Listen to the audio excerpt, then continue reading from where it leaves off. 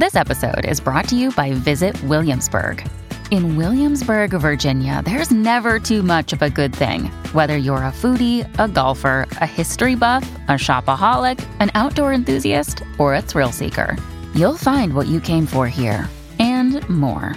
So ask yourself, what is it you want?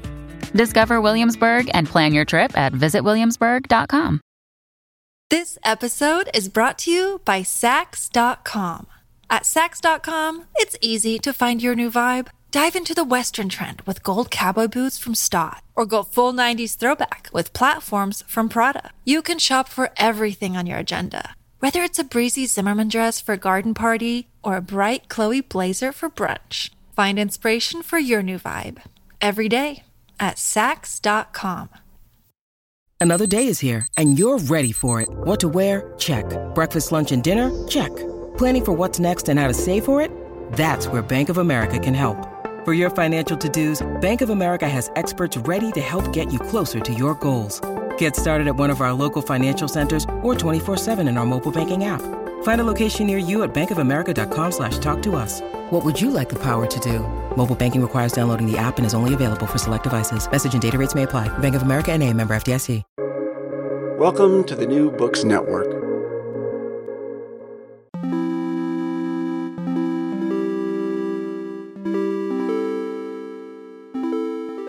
Hello, this is Verdorin. I'm Pierre Delancey. This one is a little different. As usually, there is a book, but it's a book of word images that connect to memories that maybe connect to events. Future Imperfect is a Bildungsroman that records Adrian Rifkin's time in Paris in 1968, at the beginning of his career as an art historian and art writer. Adrian has written on contemporary art, film, classical and popular music, canonical and mass imagery, literature and pornography. He also taught art theory and writing in positions that have shaped the way that many of today's art historians think about the image. Adrian and I sat down in his home in North London. We spoke about the uses of radical pedagogy, dreams, and the economy of memory. Wagner and the Teletubbies also make an appearance. As ever, you'll find links to the things we discuss in the show notes. Adrian, welcome to the show. Thank you.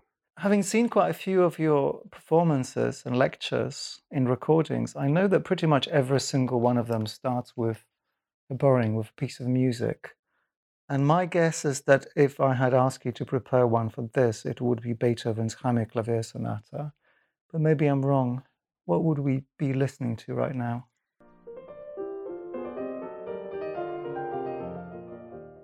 It would either be a bit of the Hammerklavier, but then that would be difficult because I know why you're asking me this, and it's because I write about listening to many versions of it, so I would have to choose which version.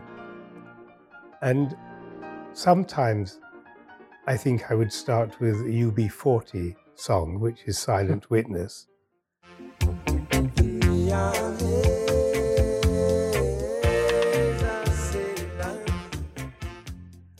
And I like that song not only because I like it as a piece of music and I like the harmonies and I like the story it seems to be telling of a particular moment of great political difficulty in Birmingham when UB40 came together with the black community and the Indian community to think about how to sing the problems of racism and community and the history of the city. And I always loved this song, but I could never hear the words. So I just put my faith in the idea that they were good. And then actually only about 5 years ago, this is an old song now, I actually found the words on YouTube and realized they were even more than I'd hoped for. We agreed we would talk about the idea of sufficiency or adequacy. And my joke was going to be that I'm completely inadequate to the task of interviewing you, and a volume of your collected essays runs into some 500 pages. I am certainly not adequate. But in one of our conversations recently, you reflected on the idea that there is such a thing as enough. And in your earlier invocation of the UB40 song, you sort of alluded to the idea that there was enough material already in this particular artifact. that there is such a thing as an artwork that does enough for its purposes and possibly beyond. Mm. And given that we will be talking today about writing about art, and in fact, the book that we're talking about today, Future Imperfect, deals with art writing from the 1920s, so if not even earlier. How do we begin to think about what it is, what it means to have said enough, to have written enough, to have produced enough? Mm. It's not in a sense whether I've done enough, because probably one can't know that, one can't measure it. It is about whether things I've read over 70 years since I was a child, in themselves have been enough, even at the earliest phase.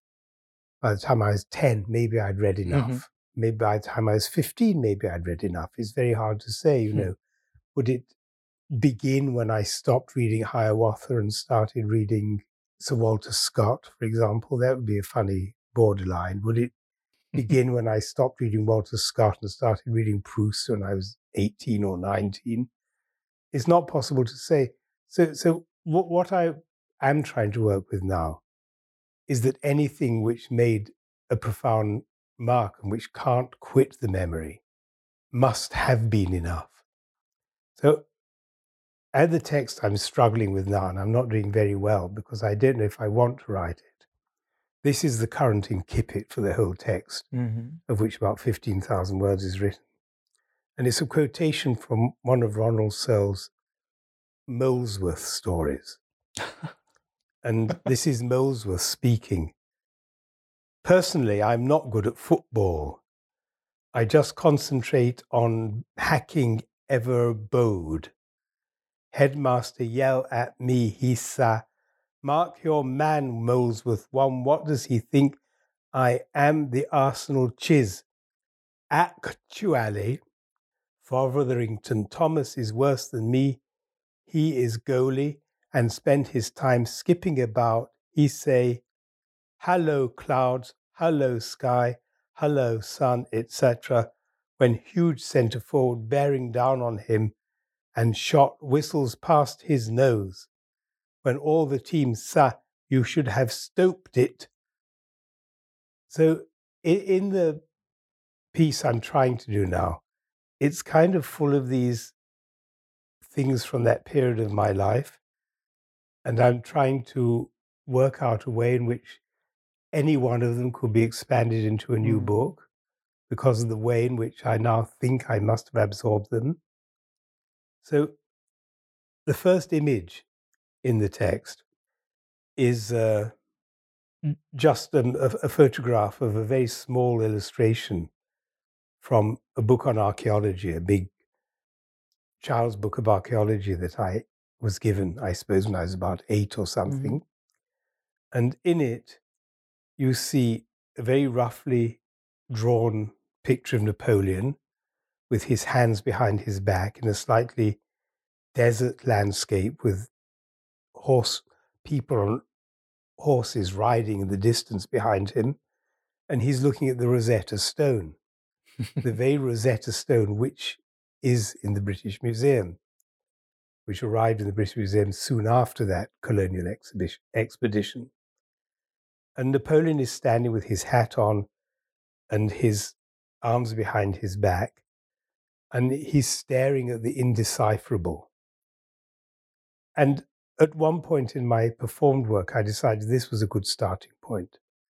So I'd project the image onto a screen, and I'd spend perhaps the first 5 or even 10 minutes trying to adopt Napoleon's position while staring at an object of which the interpretation or the gloss on it would unfold as I adopted this position, and stop as I felt I had finally achieved it. And it wasn't easy. It was really hard work. So that's another image which seems in some way to have been adequate. I had another book when I was even smaller, 4 or 5, called The Tall Green House. And that was about the year in the life of an oak tree. And I took it into school when I was 4 or 5, and the teacher liked it and showed it to all the other kids in the class and said, we'll do a project. You each re-illustrate a page of this, and gave us a wall to do it on. And looking back, maybe only about 10 or 12 years ago, when I was teaching at Middlesex and working on anti-pedagogical pedagogy, I thought about that moment and I thought, gosh, I actually thought, gosh, that might have been the best teaching I was ever given in my life. That is the model that's come back to me now in trying to activate this group of 4 first-year fine arts students in Middlesex to develop their theoretical skills simply by having confidence in saying I, pointing to themselves, and then inventing the next phrase for themselves rather than being given it by me. Inventing the next phrase out of a set of resources which they find because they realize that only they can do it. They can't, take a quote from Barth. I think that advertisements, which is what all my colleagues wanted. They can say, I, anyway. Could you say a bit more about the relationship between the utterance and the image? Is there a way in which this is somehow bilateral?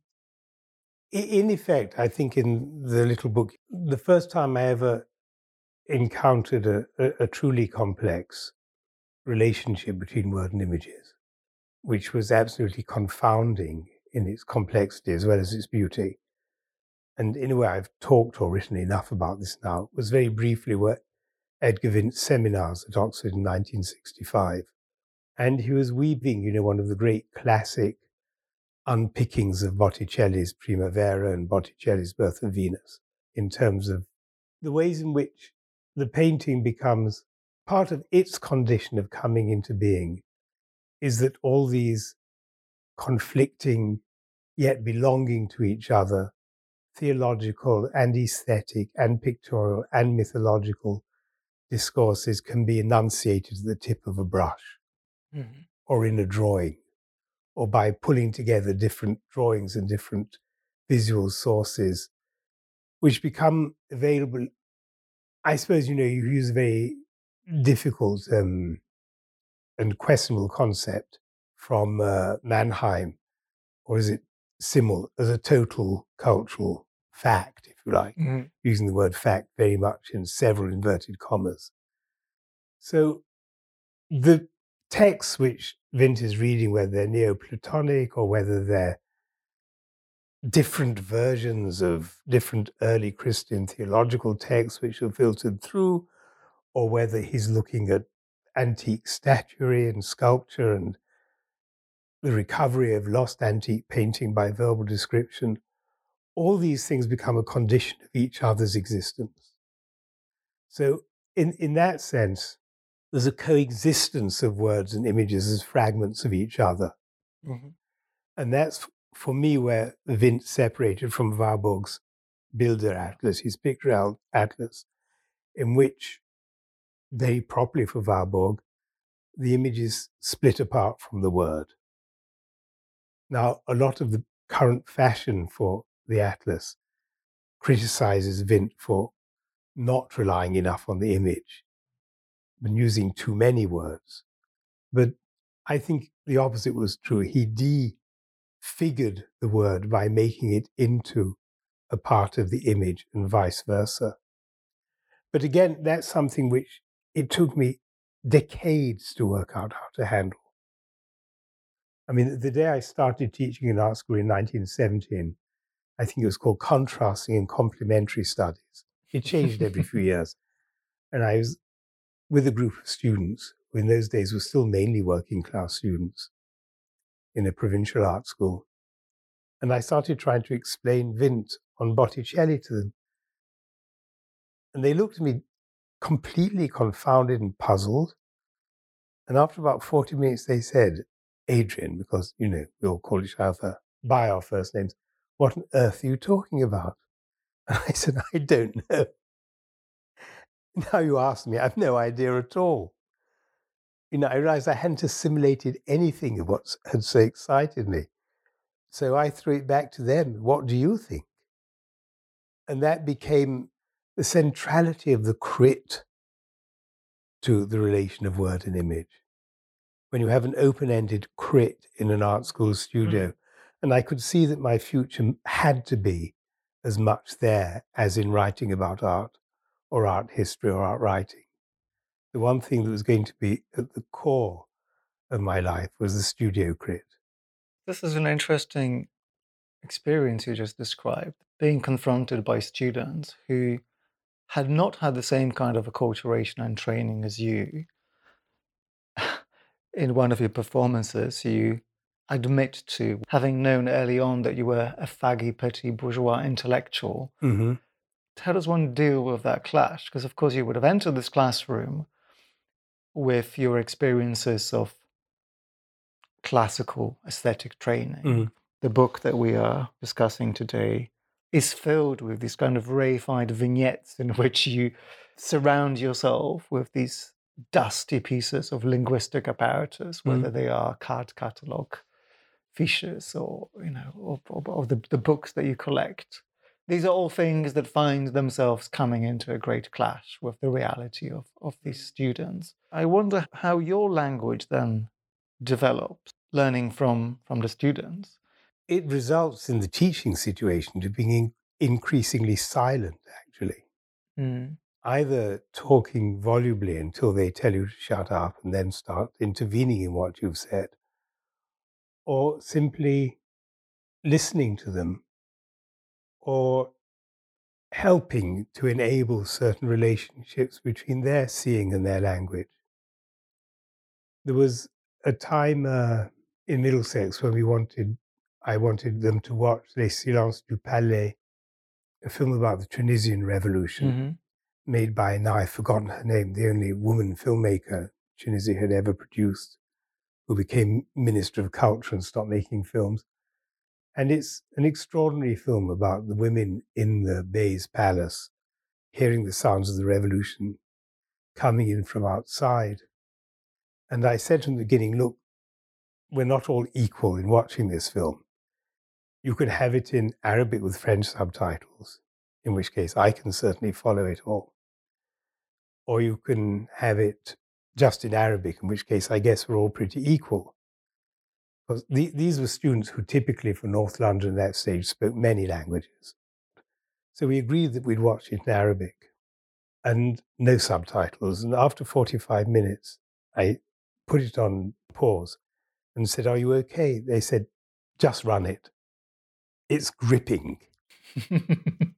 And that's the point where you begin to say people aren't fools. They're not fooled by the lack of the word, but they're actually taken up with the image and the sound which is provided with it. And that in itself is a figure which can carry them without it being fully understood, which won't be the case with every work. But for me, that was a very important point in learning something about silence, including one's own, which is the bit people always misunderstand when they talk about Foucault's souci de soi. Because when Foucault talks about knowing when to speak, he also talks with equal weight about knowing when to shut up, actually. But that's the bit academics always miss, because it can't be their job. So to go back to Middlesex, this was a course taught by John Seth and myself. We asked the students to read Freud's Beyond the Pleasure Principle. We didn't discuss it with them. We just said, try to read it. You probably won't, but hey, And then one of the, if you like, techniques we're using then is that another colleague would come in and show them something. He'd say, hey, this is a video. A friend who's a video artist just sent me from Berlin. Let's watch it. He said, I haven't seen it yet. And he'd play it. And it was a well-known video artist, actually, who teaches at Goldsmiths. Again, the arguments were immediate and intense. But this group of 80 was split into 10 subcommittees, each of one of whom had a chairperson. They could hold discussions in little groups and appoint a speaker. And on about the third such session, there was a very, very bitter discussion, followed by a silence. I mean, it really was a bitter discussion. The groups were falling out with each other. They were denouncing their chairperson for betraying their point of view, at which point the shy ones really Brilliant. spoke. That's not what I do. And this silence came over them.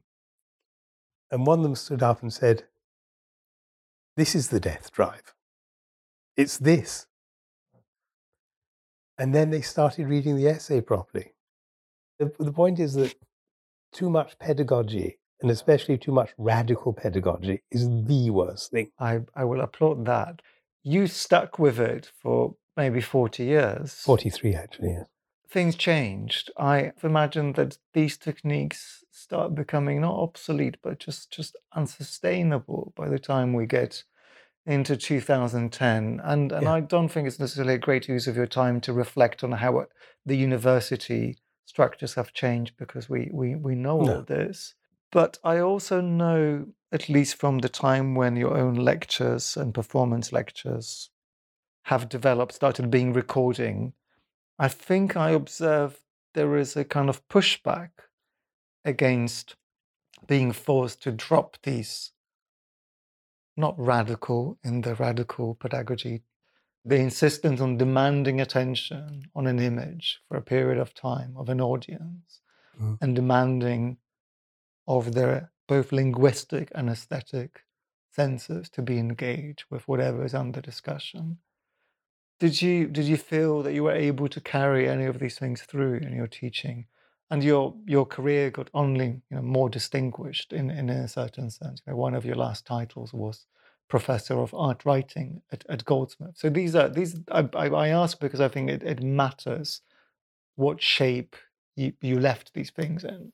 What I came to think, and this was by the time I left Leeds, is that an individual ends up doing what an individual has to do. I don't think in everything I've been through there's been a single pedagogical enterprise, or if you want to call it that, which has survived. I had as much hostility from my colleagues who had their syllabuses worked out and who were progressive radical people as I did from administrations, just as much. They really didn't want it. They wanted the students to write 500-word glosses on one item from Bouts' mythologies to show they'd understood, to show that they could construct an argument. And my argument was always, no one can construct an argument if they have nothing to say. So they must first find something to say, and then they will write. Nothing will be a burden. And I think I was right all along. But it's a very minority position to say that the syllabus comes last. It was in that ending period we said, when the structures were becoming much more oppressive, all the syllabuses had to be agreed with a committee, including someone called the Teacher and Learning Committee. And the guy there was filling in the box. He said, "What shall I put under aims and objectives?" And I said, "Nothing." He said, "You can't have nothing in the box." I said, "I just asked you to write the word none, okay? So you write in none." And he said, "But the government..." I said, "Listen, you are a clerk, I am the professor. I'm telling you to write none in that box." No one spoke to me again from that committee after this. But it was crucial. No, you can't do that anymore. That's the horror of it. As a moan, of course, the purpose of administration is to justify the existence of administration. That's a given. But that's it does. That's Wright Mills. It goes back to the 40s, yes. So I think we're in a kind of weird moment when the university and the humanity has given up on itself, but it cannot give up on administration. No. But let's talk about what that education actually is for. So we talked about talking about art, and from talking about art comes writing about art, and comes having to say something.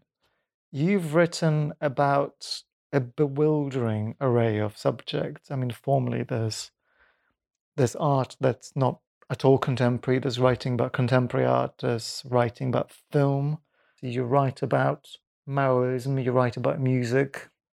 And there's always this idea that or often at least in the pieces of writing of yours that I've engaged with, there's always this idea that they are themselves the artwork. Every time you write about an artifact, it is as though as to use it as an accessory, as a prop for something else, and it becomes an aspect of a vocabulary. Even when it's a subject, it's actually the object with which you do something else. Yeah, I think, yes, a friend, a psychoanalyst in New York, a feminist psychoanalyst, said to me years ago, and it was a great insight into my writing, which I hadn't understood. And she was reading the draft of a piece. I think it was in the Ingres Then and Now piece. And she said it's like watching a series of moving images crossing over each other forwards and backwards. And once she said, I can see that, then I can understand the flow of the text. But it is something which you have to recognize as not belonging to text, as a technique. I ended up thinking the word I is not subjective. It's the only objective word we have. And if you think I is subjective, then you write twaddle, especially when you use the word I, because I is given this crazy authority rather than being the series of fragments out of which one's life is made. So take, for example, the piece I wrote on Bayreuth World City. It's an essay about Bayreuth and about 18th century Bayreuth and Wagner's Bayreuth and contemporary Bayreuth. But it starts with something else I've mentioned here and there, with my being 13 and playing with my parents' radiogram. And this voice comes, which is authoritative BBC, says, this is the 1958 Bayreuth Festival, and we are now going to start our broadcast of Wagner's The Ring of the Nibelungen. And I listened to all 14 hours of it at the age of 13, and I was émerveillé, I was just staggered by it. And that turned me into, a Wagner fan, but without being not a Bach fan, if you see what I mean. I never had to make a choice, or between that and pop music. Because I certainly, the rock music of my teenage years is profoundly important to me, as I was a disco bunny. Oh. From the age of 14 onwards, I could not be pried out of discos. Where was that? In Manchester. Manchester had a lot of very good discos, and I pioneered a middle-class Jewish youth finding them. Not everyone followed me. I even went to lunchtime discos. You would have been a TikTok influencer, I'm sure, but if this was happening now. Yes, I went to the Twisted Wheel, which is very famous in the myths of British disco history. Anyway, I was haunted by this dream for a lot of my adult life, that I was thrown onto this stage I'd never seen at Bayreuth. This is a repeated dream. And I was singing Wotan.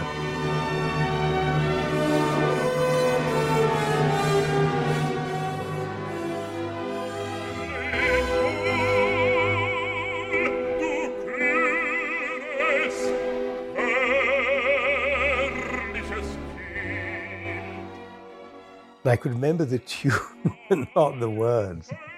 So there's this mixture of marvel and terror at being able to enunciate this music in my dream, but the scare that people would say I didn't know the words. And I had this dream till 2001, when I saw my first Bayreuth ring in Bayreuth. And the dream evaporated. I never had it again. So I thought, this is a bit of one's I, which is totally objective in terms of a history of a subject passing through one. And therefore, I can write about that as my experience. And it's something in the world and in the histories of performance in the world.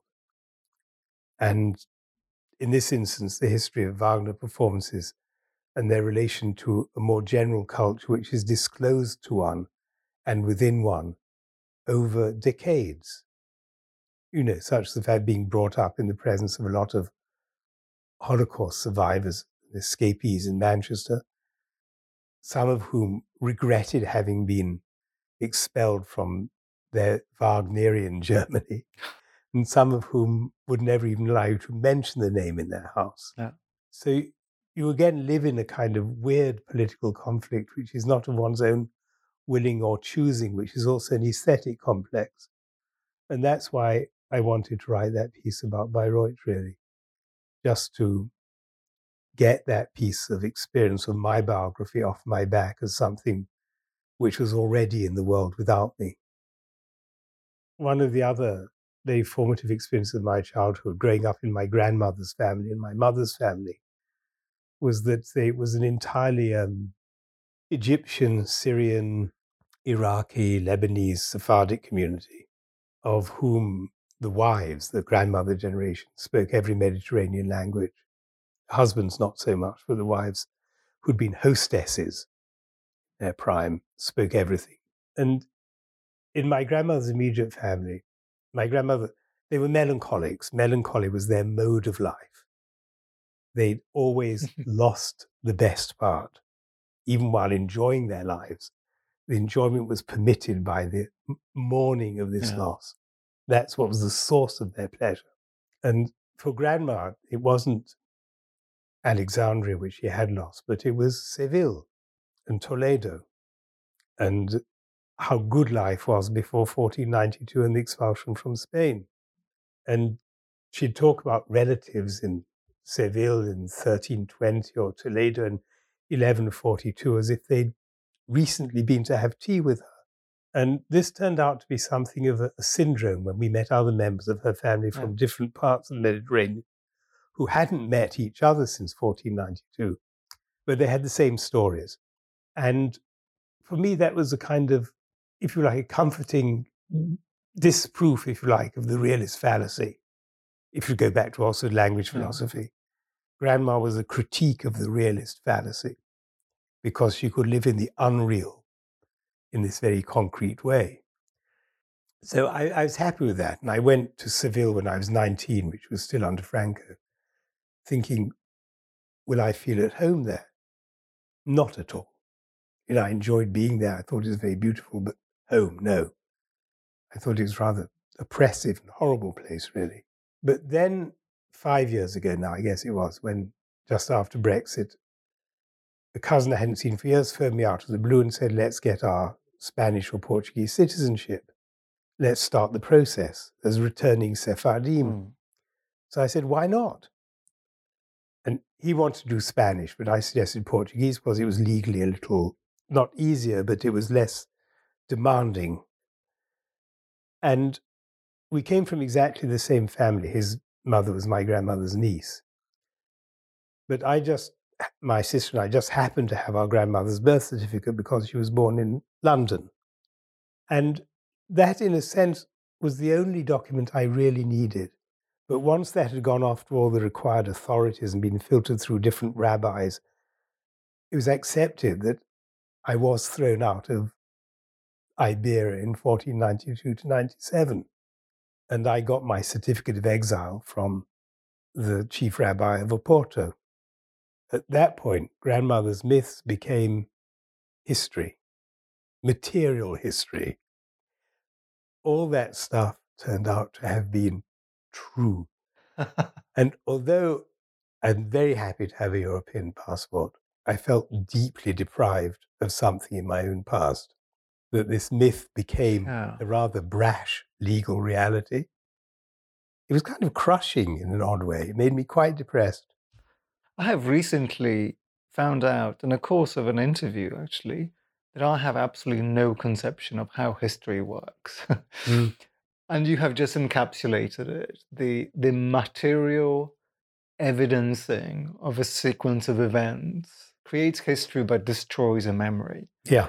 And I wonder if I could try to use this to ask you about the developments in writing about art as you have witnessed it over the decades that pertains to two things. One is this kind of blurring and confusion between the subject and the object, and the other one is how we conceive of history as individuals.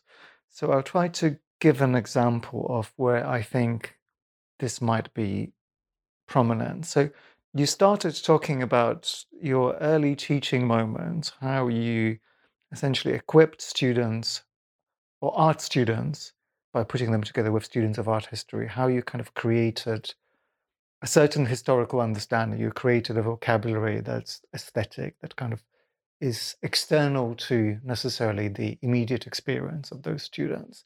We started there. It's very kind of classical art school training.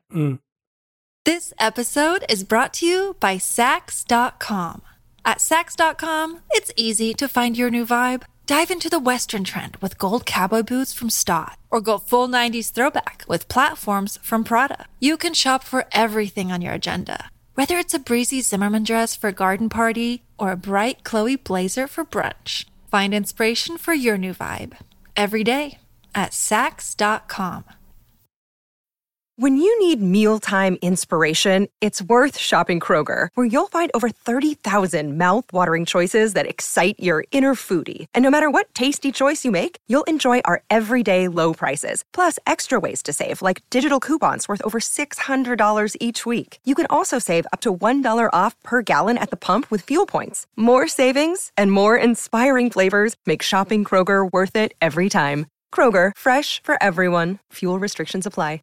On the other hand, we have the extreme of art writing epitomizes maybe by the English duo, the White Pube. Are you familiar with them? Yeah, I'm familiar with the White Pube. I mean, but just for listeners, these are people who write about their experience of seeing art entirely through the perspectives of them seeing the art. So this is art writing that starts with, as I enter the gallery, I am in this particular mood and this is all about me. And look, there's a bench, so I am sitting on the bench. Oh no, I am hungry. By the way, I hate this colonialist piece of crap art. Okay, I'm sketching this out. However, what just struck me, possibly you in your teaching, you have set up all these students to do what the White Pube do, but you might not have realized that actually their relationship to history was not really under your control. Yeah. And that might have changed in the last couple of generations. Better question for White Pube. I think it's possible I did teach them actually, so that they were certainly they were close. Yes, there is. I'm sure there's a you fund me for reparations. Yes, you can contribute to. But the thing is, you're right about that, and about always being slightly out of time with it, and what one thinks one has achieved with students, and what they do with their lives. And the funniest, earliest example I came of that was when, I don't know if you ever watched Teletubbies. Thankfully, they were not aimed at me, but I laughed at the Teletubbies. Well, I love Teletubbies, and I thought possibly, the intelligent 2-year-old was my paradigm for a viewer. Time for Teletubbies. Time for Teletubbies. Time for Teletubbies. Time for Teletubbies. Tinky Winky. Tinky Winky. Dipsy. And after about 30 episodes, totally entranced, I phoned a friend. And I said, do you know the people? He said, they're all our ex-students in cultural stuff. So there it was. I mean, Teletubbies were throwing back something I could never have said myself, but clearly had a relationship to the modes of cultural studies we'd set up in the early 70s. The campness, all the codes were there. And I could never have written for a baby. But they could. I mean, that's what I call an achievement. But one never thought it would be the outcome. And one or two of them had become copywriters. That was something cultural studies students sometimes did. They became copywriters for relatively avant-garde advertising companies. Yeah. I think art writing as an enterprise, I talked about Vint, it really came to me later than that with Jean-Louis Scheffer, whose book in 1967, Scénographie d'un tableau, which is about a rather minor chess-playing painting in the Gemäldegalerie Gallery in Berlin. And I read it enchanted because I couldn't understand anything in it.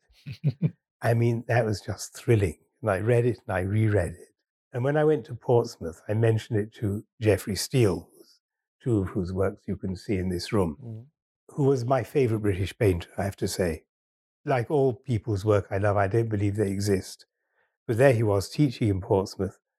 And I mentioned this book to him. He said, yes, let's teach it. So we tried to teach it to second-year art students.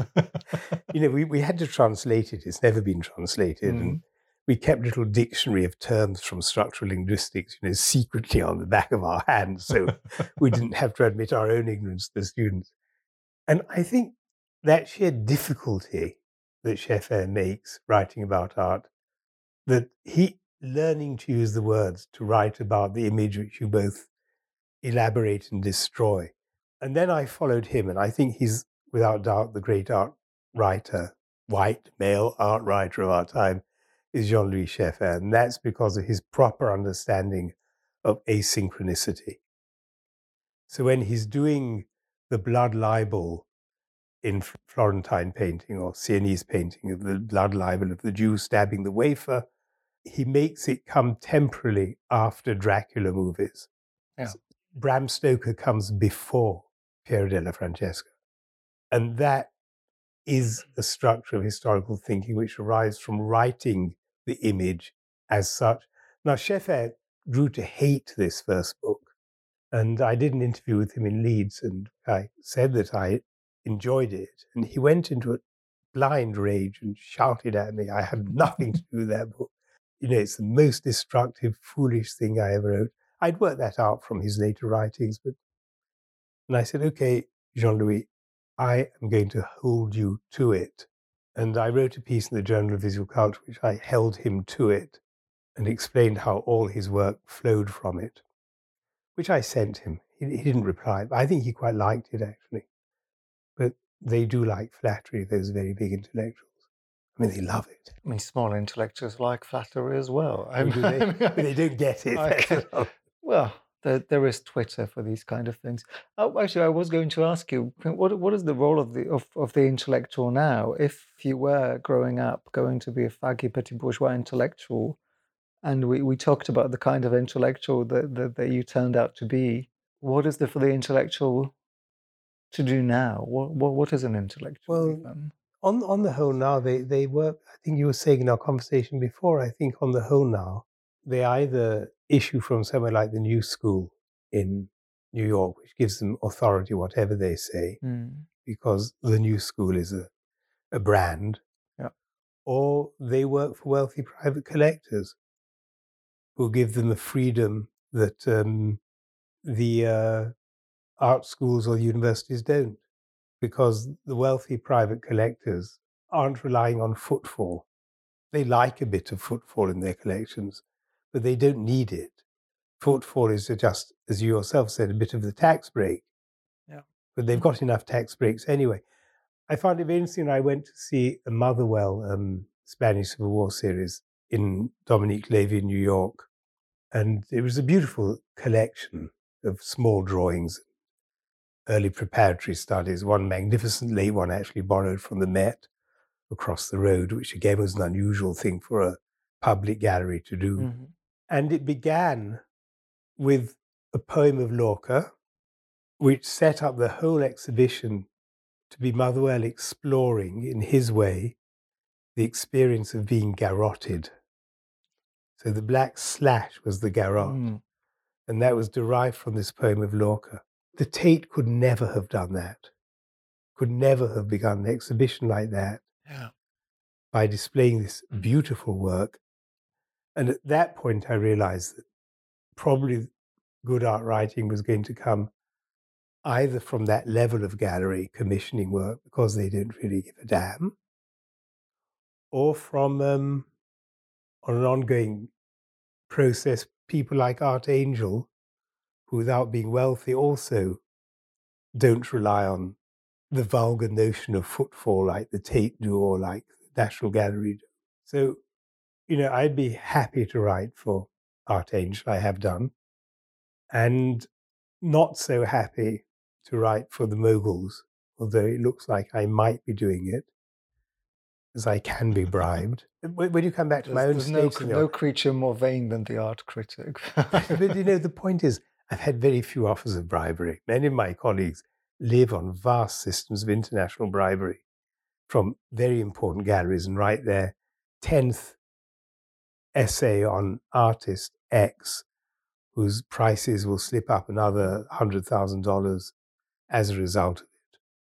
But no new knowledge will come into the world. Look, let me challenge you a little bit on this, because having been a gallerist myself, not at that price point, admittedly, I know that art writing and the art press is of absolutely zero relevance to whether things sell or not. Okay? The kind of 10 to maybe £100,000 Yeah. prize ticket.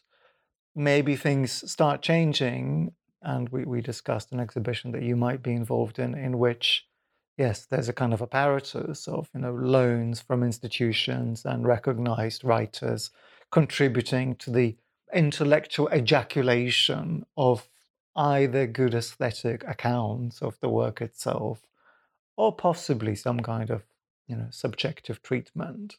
So let's try to think about the potential of art writing as a knowledge generating discipline still. How would we find value in this beyond just this kind of bourgeois preoccupation of writing for the fun of it? If, in Edward Said's tradition, if the intellectual, if the public intellectual has a role, a political role that goes beyond just the mere stating of fact and theorization and production of knowledge that can then be put away in card catalogues, is anything to do with art of any relevance in that? I'm not sure, because Said, don't forget, was a member of the Palestine National Council and was an activist for Palestinian rights. So there was a very close relationship between his theoretical writing and his political practice, which is quite unusual to that degree. I could name a few other intellectuals. I mean, Sartre would be another, I guess. A number of Palestinian women. But it generally speaking, I think that very tight relationship arises from a specific commitment. It's not just a commitment to agonizing over whether de Man was an anti-Semite or not, and doing a lot of mea culpa if you discover that he was, or Heidegger was an anti-Semite. You can get an intellectual reputation of being political and on the left by facing up to your own adoration of Heidegger the anti-Semite. I don't call that politics. I call that a certain kind of public role of the intellectual. But on the whole, I'm not sure that it matters, actually, very much in the end. There are obviously figures who have been a huge influence, like Chomsky, for example, although a lot of us never agreed with him over very much at all. It's about the public intellectual. Gosh, it's something I'd never wanted to be, but I'm astonished by how many of my friends think they are, actually. They think they're addressing a constituency other than the art world. There are then journals which assume a certain role as being a public intellectual within a very limited public. I'd say a journal like After All probably is that now, in the way that Art Forum once was, in relation to actual issues rather than the ones which made Art Forum public intellectual. It's in relation to politics, American Marxist politics and feminism. So within certain publics, say someone like the art historian Carol Duncan could emerge as a public intellectual, but only during that configuration of the art world and that journal around feminism and, working for journals that influence people in the art world in a new way, like Marxist Perspectives in the 1970s. But again, all that depends on a certain kind of fragility. So in that case, the relationship of, say, art historians to Marxist Perspectives was dependent in a way, on the work of the Genoveses on slavery. So if you wanted to be anti-slavery and you were white, you went with the Genoveses in America. But the Genoveses became the most blood-curdling reactionaries. So the whole of that history is now nullified by the about turn of some of the leading figures. And that, again, outdates that moment of the art world and art writing when people were fighting for greater equality. And the figures who survived that are people like Alan Sekula, not because his politics changed much, but because he himself was a complete nutcase. You don't go jumping on and off fishing ships and taking photographs unless you're completely mad. And that comes over in fish stories more than the politics. That Sekula is a mad artist like Van Gogh. And I don't mind that if people are mad artists. I think it unleashes all kinds of interesting things. I think it's probably the best chances an artist has. given that it's so out of fashion to be, unculculated, and I would welcome a return of the completely mad, fixated artist, just as a novelty for the 21st century. And well, Liz Price is one. She's the person on whom I wrote my last substantial essay. And the other person I've just written on, Anne Talentar, is also a completely obsessional, mad artist. I mean, her phenomenology of the art gallery and exterior space is a crazed cosmology, but it's also rigorous and formal and constructivist, I mean, even Jeffrey Steele, whose work looks so rationally, he was nuts. He would construct these extremely rigorous systems to produce objective art, and then he'd introduce faults into them. So even he didn't know what he was going to end up with. It occurred to me that given the impending mental health crisis, or the already present mental health crisis, all we have to do is to reclassify a big chunk of the population as artists, as we have been aiming to do. It's just we have to dispense with the art school. All you have to do now to be an artist is to be slightly unwell. And maybe the kind of re-enchantment of artistic production is going to realize itself precisely despite of the art school. But when we were clearing out my partner's parents' house, and his father had been a regional postmaster, but also a shipbuilder. He'd been a kind of craftsman and worked on building a model of a 17th century French galleon. And he had all the materials that had been used along with his group of friends to build the galleon in this house. He'd built a galleon while his house completely fell to pieces. And every single screw of every single size and every single joint and every single material used had been put into large square matchboxes, the serial number of each different kind of screw inscribed on the end of the matchbox, all of which had been then fitted into larger trays. And these were all over the living room when we were clearing the house. And I looked at them and I understood something about the difference between art and non-art for the first time in my life. That if you had taken all of those to a gallery and said, these are Hannah Darboven's new work, they would have been worth a fortune. That is about the most cruel thing anyone has ever said. But... Well, I admire her. But what I learned from Thierry's storage methods, this is a man who read a lot, but mainly about naval history, also quite a lot about art as it happens. But he also had a space where he stored his spare books up in a loft, in which he laid all the books horizontally, maybe about 10 deep and 20 high. And there was not a single, however thick the different books were, they were perfectly imbricated. So there was not one which was horizontally propped over another. They were all flat. And again, you think that's conceptual art. I think we go back to the idea that in order to be able to say something, one must first have something to say. So by that token, conceptual art can only be a manifestation of something that is already well established within nature. You can only dream things that you've already experienced, or maybe vice versa. Yeah. I want us to talk about the book. Oh, the book. So I think this is a good way to try to pin down how it all started, or at least how you have tried to make yourself believe you remember how it all started, given that we've already talked about the brutal performativity of memory. You found yourself trying to write up your PhD in Paris in 1967. There's a painting on the wall up there at the top by Vivienne Corlat. Vivienne's mother was one of the few survivors of the Łódź ghetto. Vivienne had, her mother's dead now, a very strained relationship with her mother, rather like that of Chantal Akerman, over the question of how could you suffer even more than I do? And there's a film, a rather beautiful little film made by a young woman about Vivienne and her mother, in which Vivienne is bullying her mother to say more about the ghetto, but say more. And her mother says, how can I say more? I can only remember one thing. It was cold. And that's all she'll say. It was cold. And I think that partly inspired the way I've written that little book. Because when I think, what do I remember about January 68 in Paris? I remember it was cold. That I think is accurate.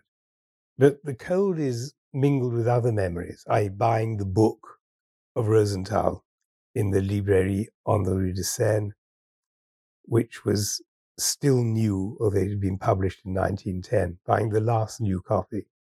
I can remember the coat I was wearing, which was a beautiful alpaca-lined tweed coat, and it was warm.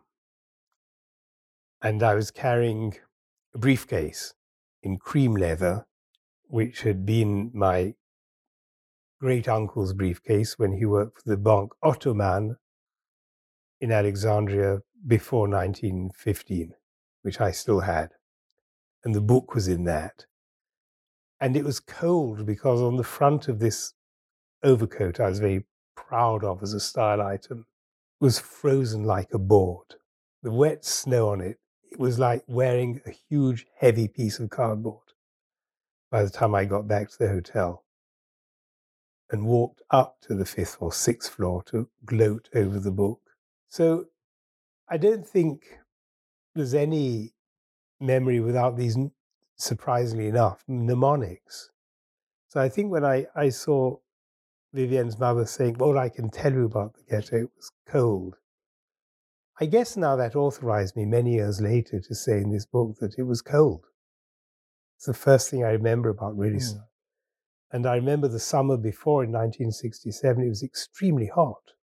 And it was kind of all shot through with a number of sexual frissons because London, and to a much lesser extent in Paris, were filling up with very, very cute guys who had all escaped from the Vietnam call-up. And they were everywhere. One was, never mind, gosh, they were exiled. This is the real method of American imperialism. It's not the conquest, it's the dissidents who invade Europe. So I think that's why partly why my memories of those periods are so dense, really, because simply of meeting this distance, but the proximity of struggles which were new and books which were very old. Like buying a book published in 1910, of which I bought the last copy from Laurence in 1968, new. And so that's something which is quite ancient in terms of the lifetime of a modern book. But at the same time, it's being bought in a framework which is completely of that moment of disruption and exile and movement of populations in new ways, protest movements. The reading of it is forcibly articulated by that as a reading of a kind of political history of art and how does it stand up. And in fact, it stood up rather well, I think, because it was so engaged with what criticism was, what painting was, what the relation between them was. How do these different critics in France in the Romantic period see things differently because of their political engagement? And how complex that becomes in the mismatch between what you see and what your politics are. Which was always my argument with T.J. Clark, that he always saw in work what his politics wanted him to see. Always. Never anything else. Which at times made him a marvelous writer, as with Courbet, and at times just a rather fussy one, as with Manet. That's the prevailing paradigm of art criticism today. Still, I think, yes, it is probably. So all of that is not there in 67, but 68, 69, but it's just emerging and I'm part of it. But my own capacity to remember is articulated around very specific things, like a little restaurant which has gone now in the Passage du Commerce called the Restaurant Jean, where you could eat a 3-course meal for 3 francs. You knew it was a risk. You had to have some kaolin to, the kaolin and morphine used to drink for diarrhea, always on you, if the meal didn't work. You knew that behind the drugstore Saint-Germain were all the rent boys, and that was a kind of gay life which I didn't take part in. I didn't have the money. Had I done that, I would have met Barthes.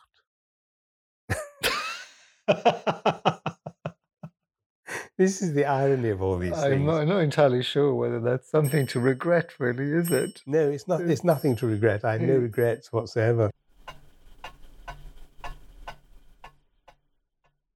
But even though you have proclaimed yourself a communist and you've talked about dear friends of yours being Maoists, there's no account here of you joining in the protest in May 1968. Instead, you keep on going to these dusty art history libraries. I think I explained it partly that I had raised £300 to cover 3 months' trip to France to do my archive work, which is about £4,000 in today's currency. So when May 68 occurred, I couldn't go. It wasn't that I didn't follow the events of May. From January onwards, one could see them coming, but that I could only go if the libraries and archives and railways were running. At the same time, in 68, there was enough to do here because there were the American war in Vietnam demonstrations, and there was also my own work, which you see on the front cover of the book, of my giving a little speech in 1969, actually, in the garage.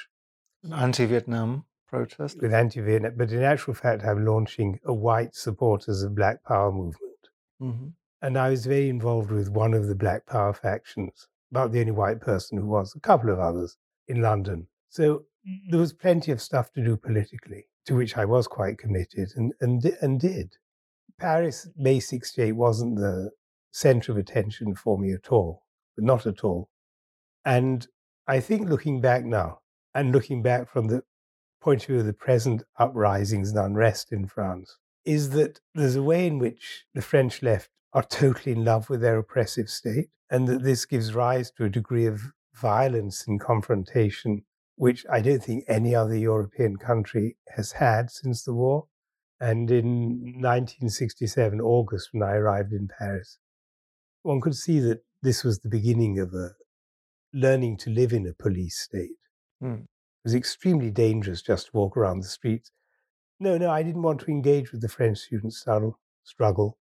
I had plenty enough of my own, from the Black Power, from the, our own Maoist one in the early 70s, which I did rather than gay liberation. I tossed a coin, which one should I do? And decided maybe the political one at that stage was more important because the sex one would come anyway. These were all micro decisions one made, thinking one had any power over them, which of course one didn't. But there were actions which we undertook which had an effect, you're talking about public intellectuals now, on the general politics of the country. So the public intellectual par excellence in the early 70s in this country was that profoundly reactionary and racist Eysenck, the psychologist, who believed in the inferior intelligence of black people, the inferior intelligence of Irish people. I was invited to LSE in the early 70s to lecture on his new work on the racial inferiority of the blacks and the Irish. And the lecture theatre was crammed. I was quite far back, but I was there. And it was very well organized, with a delegation down front who knew what they were going to do. And as soon as Eysenck uttered the first words of his new thesis, he was picked up by the flying group at the front, carried physically out of LSE and dumped on the pavement. And they were right. And that gave rise to the original process of no platforming. It was very serious then, and fascists having no right to speak. Now, for better or for worse, for better, I think, that had a huge impact on the trade union movement. Huge. Because in the dock workers' strike of the late 60s, led by Jack Dash, which all the left wanted to follow, it was totally racist. It was about purging the dock force of Chinese who'd been in it since the 1850s. Read Oscar Wilde, It was about keeping blacks and immigrants out of the dock workers. It was hideous. And that Eysenck moment, followed by Rock Against Racism, released something in the political atmosphere for the trade unions to begin to take their first stand against racism. So you might say, I sank the public intellectual in relation to the publicly intellectual critique of him by a group achieved the opposite of what he intended. So there's a complicated relation to what is the public intellectual. Here's the negative intellectual who gave rise to an event which, although condemned by the press and the government, made people think. And that was why no platforming always had to be a very special event, not like now when But anyone... it isn't now, exactly. No, it's completely... For a moment, I thought I'm going to be on tape nodding along to your endorsement of no platforming, which I definitely think has got out of hand and is being performed for completely different purposes. Totally.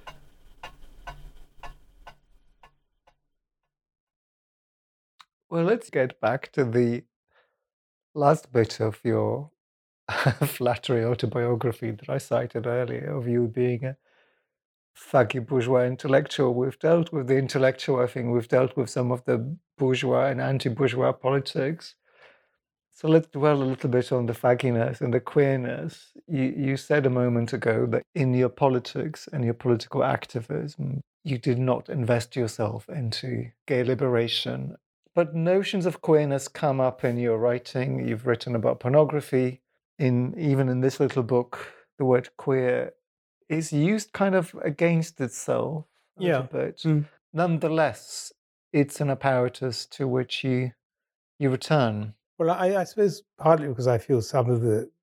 We've already evoked this in relation to other materials, but I think, if you like, part of the problem with queerness as it is now is, if you like, partly my fault. Because people do what they want with what you say, not what you want with what you say. So there's a sense in which one sees oneself overwhelmed by an odd form of one's own success, if you like, as a diffuser and a teacher.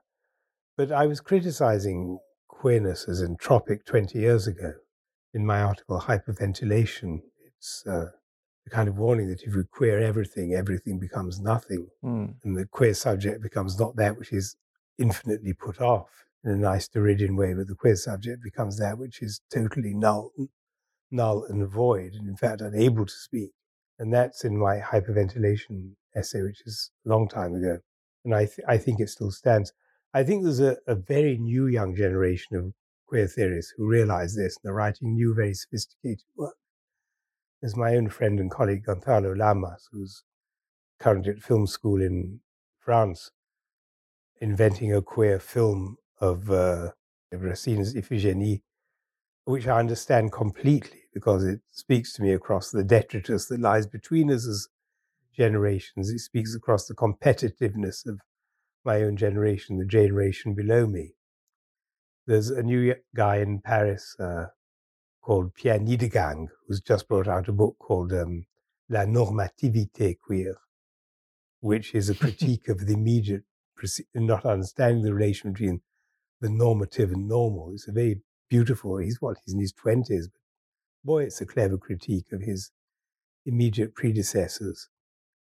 One thing I felt was that my sexuality, for example, was nothing to do with my parents. I would never go for the coming out or outing thing. I believed and came to theorize that later in life, that who you are is in the eye of the beholder. And it's not my problem if they don't see me, it's theirs. Because I will anyway lead my life. So I was quite opposed to the coming out narrative. See, later on people would say, don't you find it difficult if you have a very attractive gay student? I said, not at all. There's no problem at all. There's a point where in the seminar room, in the supervision, desire ends in that way. We can talk about it. If we're sufficiently in the right frame, we can exchange experiences in order to help their work. But the most beautiful gay student in the world can walk through. I don't even notice it. But one of the problems, obviously, going as a gay person into an institution like that, was that you had to sit and listen to all these art teachers. Now, I think on the question of relationships between teachers and students, quite often, I would say in 50 to 60% of the cases, even more, it would be the female students who decided they were going to have a relationship with a particular tutor, not the other way around. they would discuss it. Yes, I fancy him. In other words, they give it a try.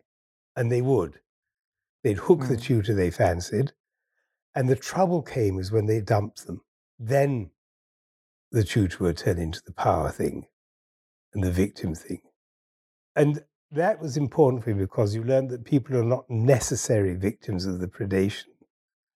They're victims of a power structure in which they themselves have been predators without holding power and have enjoyed it up to the point where they have to fight back. Now, one of the problems on interviewing new students was to get rid of the sexist chat, because mainly to be men on the panel. And someone would come in, oh, well, we've got to take her. She's got a nice pair of knockers, this, that, and the other. And I'd try and discipline that to a certain extent. I had no power. I'd just begun teaching. Then about 3 years in, it was becoming a policy that these things shouldn't be said. And they were still saying them.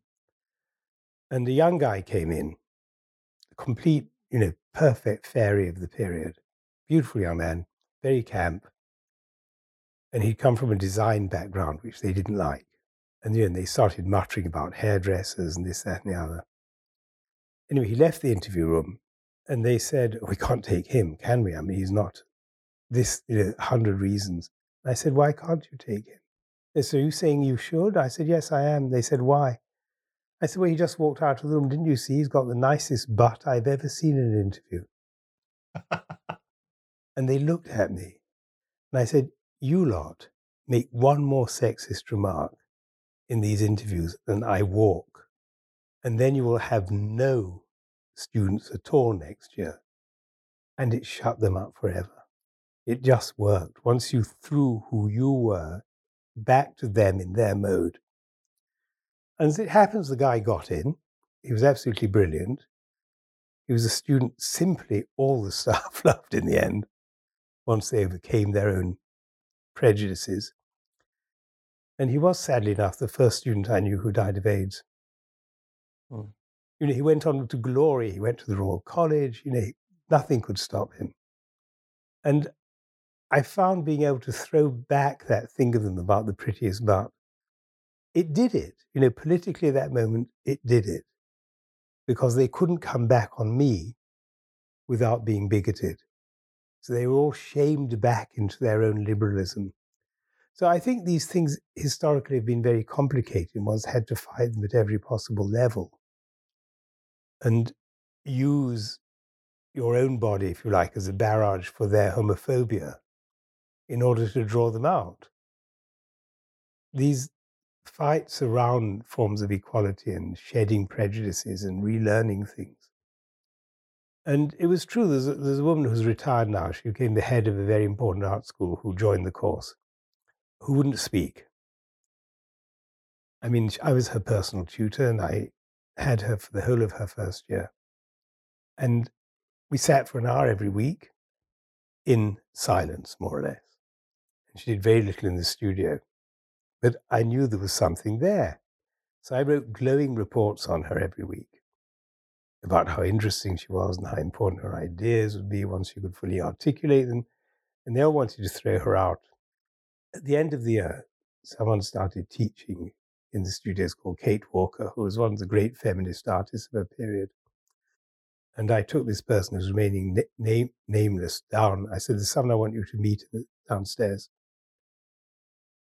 And I took her and introduced her to Kate, and she came out. For the next 2 years, she pretty well ran the art department. She arranged most of its events. She raised the intellectual level. She invented new forms of feminist performance art. It was true contemporary art. But again, you couldn't do that now because the person wouldn't have enough points to survive one term, let alone a whole year. I mean, you could do Lacanian therapy as a required module. Yes, but then it's the therapist who's supposed not to speak. What can you do? I mean, the thing is it's hard to reconstitute those textures because of contemporary speech and the interdictions in it. I heard you say something quite fundamentally important in one of your lectures about the relevance of rhetoric and the linguistic makeup with which we get landed to everything that we express. I wonder how, going back to images, how when we have on the one hand the finite number of possibilities within language, our own language, our individual language, or individual access to rhetoric, whatever that leaves us with, how that compares with the possibilities of the image. So in this kind of navigation of a certain freedom that might be constrained, where does the image lie? Is the image subject to the same constraints? I think in the art writing at Goldsmiths, compared with my other professor colleagues, I taught a very limited thing, had a very limited syllabus. And it was based on 4 or 5 major tropes from a dictionary of rhetoric.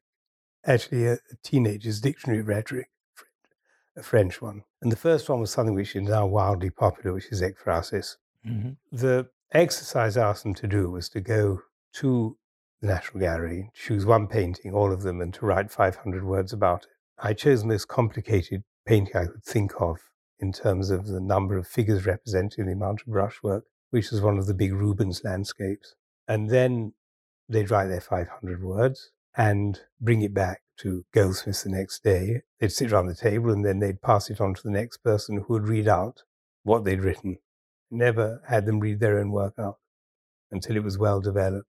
So I thought it was important for them to hear it. Mm-hmm. The exercise went on for 5 weeks, and they were asked consciously to introduce a new trope into what they'd written in order to make it more lively. This is Longinus, classical aesthetics, neo-Hellenistic aesthetics, to make it more lively. And they could introduce inversion, which is horizontal change within the sentence. They could have periphrasis. They could decide to adjust it into the mode of prosopopeia, in which case the painting speaks, or the mode of apostrophe, in which case it's them speaking to the painting or to something in it. And that was it. So that went on for 5 weeks until the piece had been written as if out of a rule book. And they became aware of the impossibility of not using rhetoric, and therefore of the need to pay attention to it, that a turn of phrase is a turn of phrase. It doesn't just come from you. And my very last seminar at Goldsmiths was my first ever life drawing seminar. There was a second-year student who wasn't part of the seminar, and we were in a big studio, and he leant against a window and looked out at it, fully clothed, of course. And I asked them each to bring a notebook and a sharp pencil, probably 3B, and to study photographs of, slave teachers like Coldstream marking, which they did. And I asked them to take their pencil and study carefully the figure and write down one word until they'd done 12 words. It took all morning. After the 12 words, they passed on, they read them out, and it was amazing. So the final bit of the exercise was to allow themselves commas and particles. So that was completed by the end of the morning. It was a long session. And we all agreed to our astonishment that they'd never written anything better. The second half of the exercise was in the afternoon, where they had to go and do the same thing on the railway sidings at New Cross Gate. So they came in and did it all over again, and we read out all the pieces and agreed that they'd never written anything worse. That's a surprising turn. So we were all thrilled with it. We learned what good writing could be, how it could be, and we learned how it could be bad. 43 years of teaching to arrive at that. Exactly. That seems like a good use of a working life. Adrian, thank you so much. Thank you, Pierre.